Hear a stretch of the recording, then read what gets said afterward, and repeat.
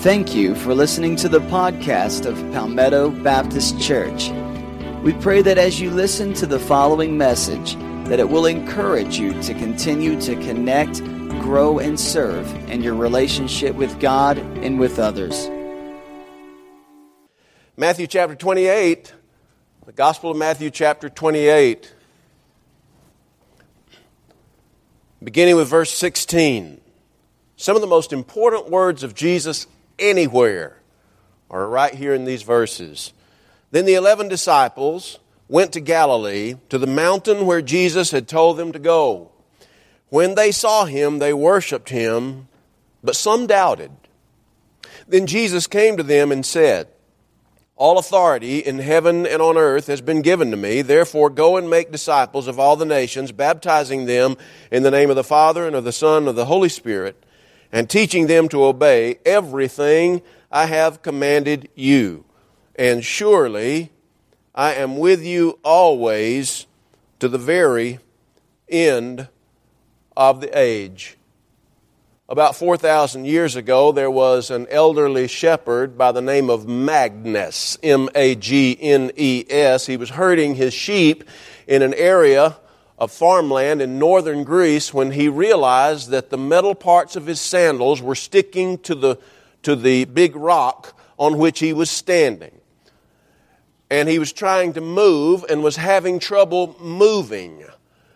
And after some deliberation, he realized that the rock on which he was standing was one that was attracted to whatever metal he might have been wearing. It is the legendary origin of the discovery of magnets. When I was a kid, one of my favorite toys was a magnet. I never could figure it out. In fact, I'm still trying to figure it out. For that reason, out of every 24 hours of every day, I spend 23 of them right in front of our refrigerator trying to figure out, how does a magnet stick to a refrigerator? How does that work? I don't get it. Of course, whenever I read scientific articles that are usually use terminology that's way above my head, they tell me that a magnet is made up of iron, and the atoms in that iron are arranged in such a way that they draw themselves to other metals that have iron ingredients. I still don't quite understand that, but I do know that a magnet will stick to a refrigerator, and that's pretty much all I have to remember. I remember as a kid in science class, our science teacher brought us into an exhibit one time. There was sand. There was a little flat pan, square pan of sand, and she said, now, she handed us a magnet. We didn't know exactly what it was, but it was shaped like a horseshoe, which back then all magnets were shaped like horseshoes. I'm convinced that when Magnus 4,000 years ago stepped on that piece of rock, it was in the shape of a horseshoe. Oh, no, man. So anyway, we would take that horseshoe, and she said, now run it close to the sand without touching it, across the top of the sand. And when we did that, iron from underneath the sand, little pellets of iron came shooting out of the sand and were drawn to that magnet. As I thought about that, I thought that is what I believe Jesus wants every church to be. A magnet that draws not iron, but people from among the world. That's what Jesus wants. We're in a series called We Want to Be. And we've talked about several things. I'm not going to test you on them, but I thought about testing you on them because we need to remember them. We really do. We want to be friendly. We want to be positive. I'm going to preach that sermon again 3 times sometime between now and Christmas because y'all need that one. We need to be positive. We want to be friendly. We want to be positive. We want to be merciful. We want to be humble. We want to be family. Last week, we want to be cutting edge. And today, I want to talk about we want to be a magnet. We want to be a magnet for people. We don't want to be the type church that repels people, that when they come in, their first impression that they make within 5 minutes of being here is, this is not the place for me. We want people to be drawn to our church family. We want to be a magnet. And what better text from the Scriptures can we use for this idea that Jesus wants us to be a magnet than Matthew 28, verses 16 through 20. Verses 18 through 20 are what theologians and Christians commonly call the Great Commission, because it is that passage of Scripture among the last words that Jesus said, which, by the way, makes them all the more important. We tend to place more value upon some of the last words people say than on a lot of other words that they say throughout their lives. And these were among Jesus' last words. And in those last words, He compels us to go out into the world and to make disciples, followers of Jesus Christ. And in this passage, this all-important passage, there are 4 alls, A-L-L-S, that we find in here. First of all, Jesus said that He has all authority given to Him. Second, we're to make disciples of all the nations. And third, we're to teach them to obey all that He commanded us. And fourthly, and most important, He says, and when you do this, I will be with you all the time. 4 alls in this powerful passage that we call the Great Commission. I want you to notice 4 things in this passage that help us with this idea of being a magnet. And the first thing I want you to see is that there was division among the disciples. There was division among the disciples. Verse 17 says that when they, the disciples, saw Him, they worshiped Him, but some doubted. Some worshiped and some doubted. Now, this is an amazing thing. What was it that the ones who doubted were doubting? They knew that Jesus was dead. They knew that He died on the cross. They had seen His corpse.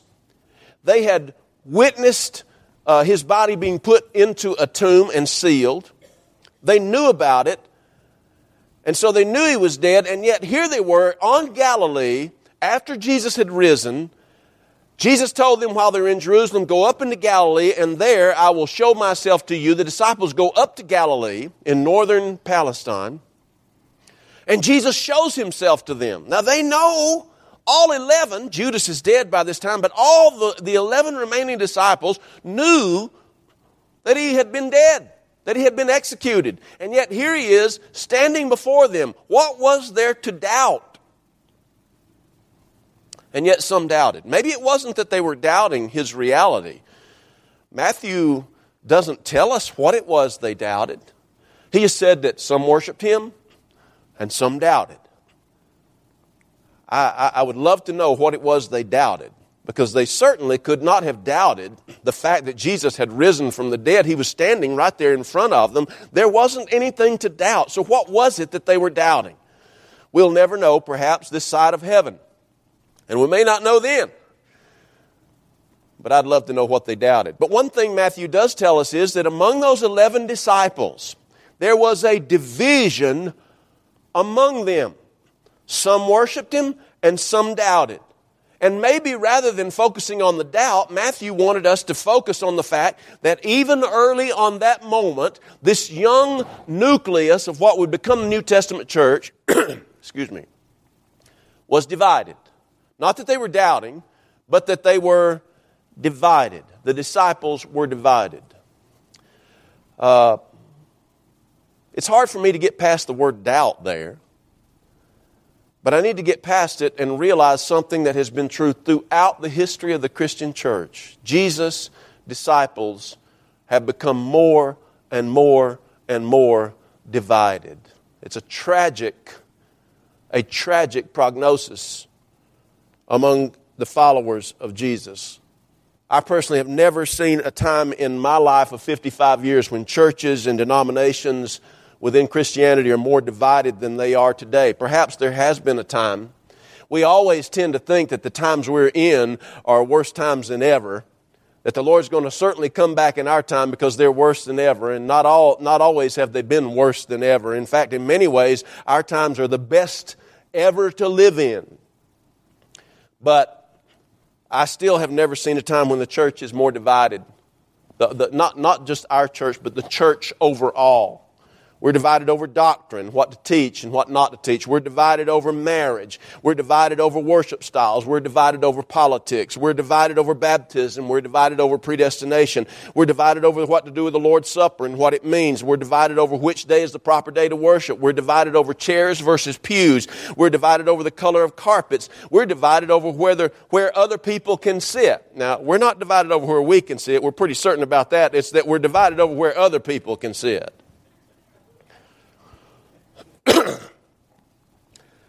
Now, we're divided over some very significant things, no doubt, but there are some other things that are just flat foolish that divide us. Has anybody here ever been to Centerville, Georgia? If you have, raise your hand. If you've been to Centerville, Georgia, a few people have. Centerville, Georgia has a population of less than 10,000 people. You may be interested to know that Centerville, Georgia, with a population of between 5,000 and 10,000 people, has a total of 48 Presbyterian churches. Now, that doesn't count churches of other denominations, but Centerville, Georgia has 48 to date, 48 different Presbyterian churches. And the high number of those churches, of course, has to do with the number of multiple splits that have occurred within those churches during the history of the little town of Centerville, Georgia. In 1899, now keep in mind, Palmetto Baptist Church was 18 years old in 1899. In 1899, Centerville, Georgia had one Presbyterian church. It was called Centerville Presbyterian Church.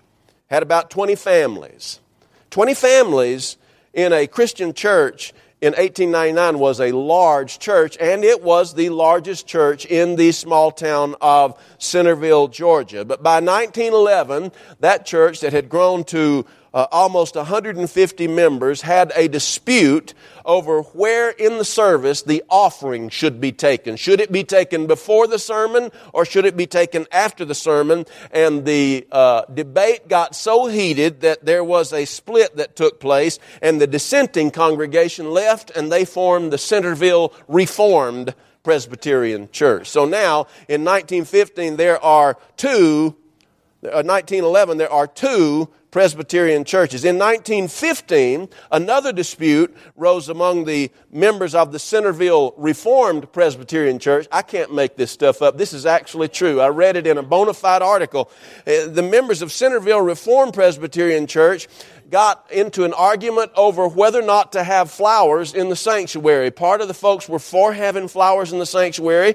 Others were against having flowers in the sanctuary. And as a result, Centerville Reformed Presbyterian Church split, and the Trinity Reformed Presbyterian Church of Centerville was organized with 25 members. That's 1915. Several more splits took place between the years 1915 and 1929. In 1931, another dispute arose in the 7th Presbyterian Reformed Covenantal Church of Centerville over an issue that no one can remember, and it was not recorded in their minutes, but it was bad enough that the church split in half. 9 people came out of that church to form the 3rd Westminster Trinity Covenant Presbyterian Reformed Church of Centerville, Georgia. Still more splits took place between 1931 and 1975. 1975, when a major split took place within the Presbyterian Covenantal U.S. denomination over the issue of merging with the more liberal PCUSA, Presbyterian Church USA. At that time, the 11th Westminster Covenant Presbyterian Church of Centerville voted to remain with PCUS with the merger. 15 of the members got mad about that, broke off, and they formed St. John's Presbyterian Church in Centerville. But 1 week later, St. John's Presbyterian Church split over the choice of the name because several members objected to using the word saint in the name of a Reformed Presbyterian church.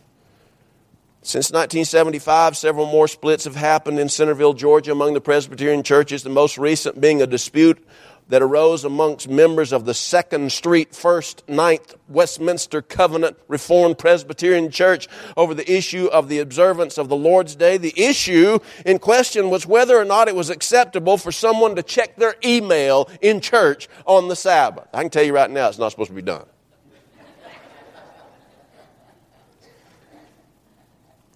Those who objected to checking email split off and now have formed, you're not going to believe this, the Presbyterian, totally Reformed, Covenantal, Westminsterian, Sabbatarian, Regulative, Credo Communist, Amillennial, Presuppositional Church of Centerville. They like to go by their initials.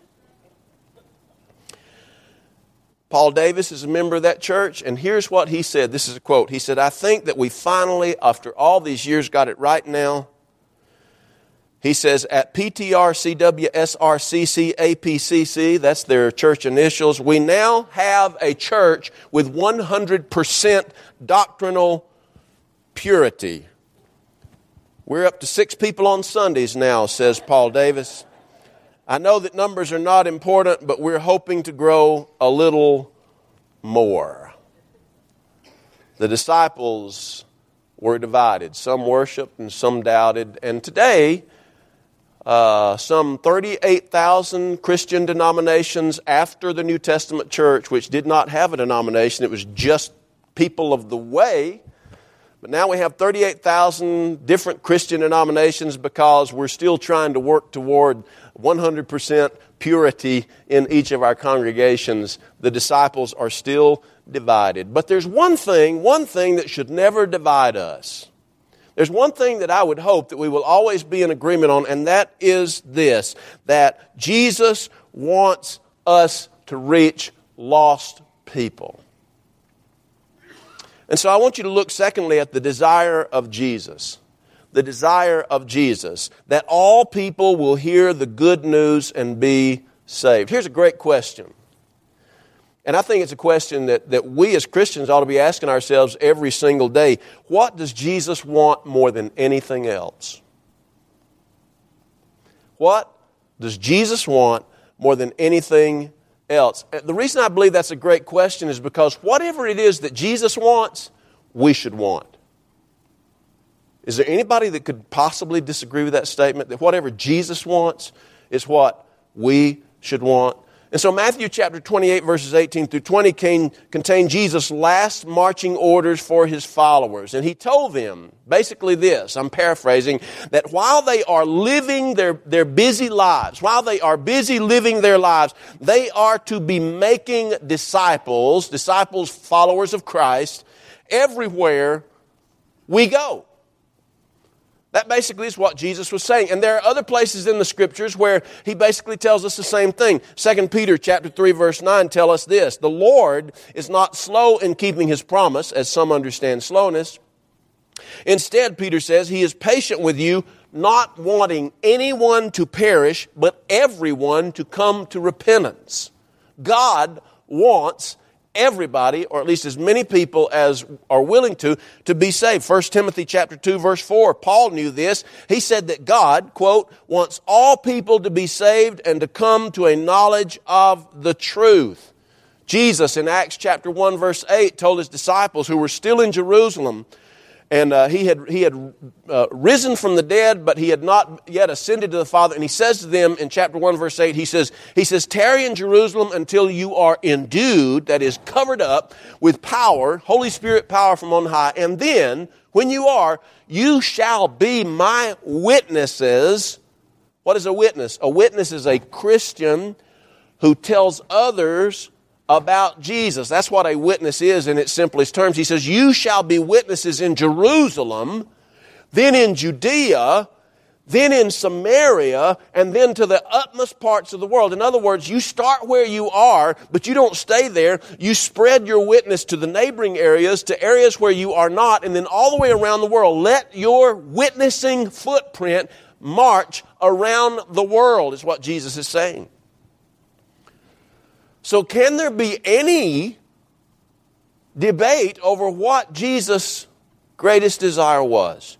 His desire was that everybody hear the good news and be saved. Now, he could, if he wanted to, because he's God and God can do anything he wants, he could send in UPS mail to every person on the planet, on paper, a plan of salvation that includes a good video of him telling what he's already said on paper in such a way that when people read it and when they view the video, that they're compelled to do nothing other than receive Christ. He could do that. He could send angels to preach the gospel. He could make people walk through doors that are shut and locked and tell people about Jesus. He could do all of that, and it would be very impressive. But that's not the way He chooses to do it. What He chooses to do is to work through folks like me and you in telling other people about Christ. A good biblical argument could be made that the reason you have acquaintances, whether family, friend, co-workers, school buddies, or whatever, the reason that you and I have those friends is because God wants us to share with those friends, especially those who are unchurched, about the good news of Jesus. Tell me what other reason you might have that would be more important than that you have friends and family and neighbors and colleagues and work buddies and school buddies. You and I are put here to be a magnet to the unchurched. Jesus wants all people to be saved. Number 3, the directions of Jesus. He says, as you live your life, be making followers of Jesus. His desire must be our desire. And if Jesus' primary objective is to save the lost, then our primary objective must be to reach the lost and bring them to Jesus. I want to show you something that we can't see in our translations. I'm not exactly sure why they don't translate them in such a way that we can see this, but they don't. Verse 19 says this in the New International Version, therefore go and make disciples of all the nations, baptizing them in the name of the Father and the Son and of the Holy Spirit. Look at the words go and make in that verse. Therefore go and make. What you and I can't see in the NIV is simply this, that those two verbs are what English teachers call present participle verbs. A present participle verb is a verb that ends usually in ing, and it denotes continuous, nonstop action. And so basically, because these two verbs are present participle verbs, what Jesus is literally saying is this: as you are going, be constantly making disciples. You see, we have read this for so long as go and make disciples, which that would be powerful. That would be a command. That would be an imperative. Go and make. But in the Greek text, the verbs are literally as you are going, meaning as you are living your life, as you are at work, as you are at school, as you are at the restaurant, as you are with your family get-togethers, as you are going, living your life, do what? Be constantly making disciples, making followers of Christ. There isn't a place to stop doing that for you and me. It is to be a constant endeavor, making disciples for Christ. And then finally, number 4, the declaration of Jesus. This is extremely important. This is not an addendum to be just tacked on. I will be with you wherever you go, making disciples. Verse 20, Jesus makes a promise to us.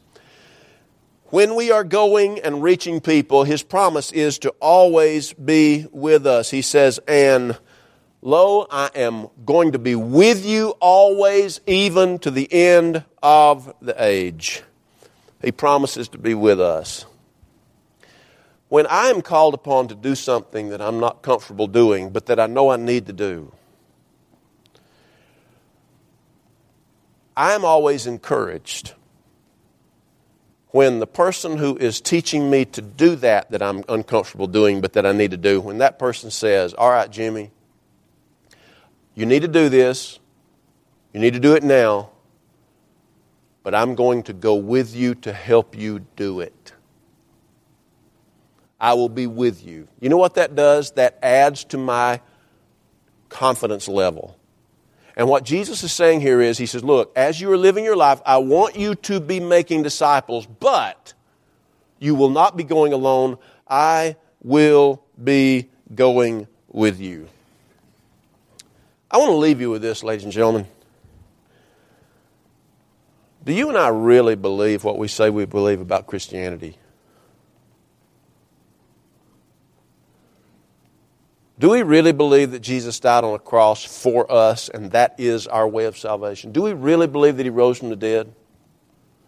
Do we really believe that He's the way to salvation?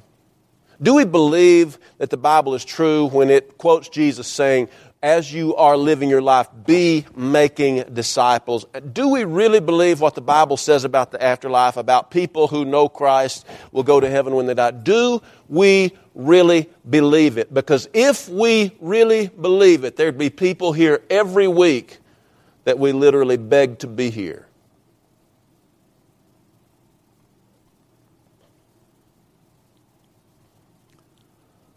I'm not going to doubt that you believe those things. I hope that you won't doubt that I believe those things, but I will leave this for you and me to think about. Do our actions back up our belief? I'm looking in this congregation today, and I realize this is a holiday weekend. It's Columbus Day. And I know that in our day, when people have a long weekend, they go. I don't blame them. I would go too. But even on a holiday weekend, there is no reason why this place shouldn't be full. And the only thing I can gather is that the reason that it's not full is that we didn't wake up this morning thinking about what we really believe.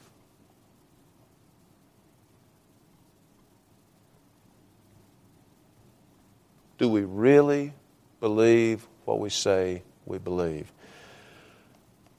We want to be a magnet that draws people to Christ through this church. Let's pray. Our Heavenly Father, we thank you, Lord. You said yourself that if I be raised up, will draw all men to myself. And you were raised up on a cross, and you were executed, and you were placed in a tomb, and on Resurrection Sunday, you rose up from the dead, and 40 days later, you rose back up to heaven, ascended to heaven. And that is those things are the anchors of our belief. But Lord, help us to show our belief by truly being a magnet, by drawing people here. And we realize, Lord, that not everybody's going to come. Not everybody will agree to the invitation or respond favorably, but that does not excuse us from the responsibility of inviting people, of talking to people, of sharing the good news. People who don't share the good news, Lord, we have to question ourselves if we really believe the good news. Because if we really believe the good news is what we say it is, we're going to be inviting people everywhere we turn. As you are going, be constantly making followers of Jesus. Help us to be magnets. In Jesus' name, amen.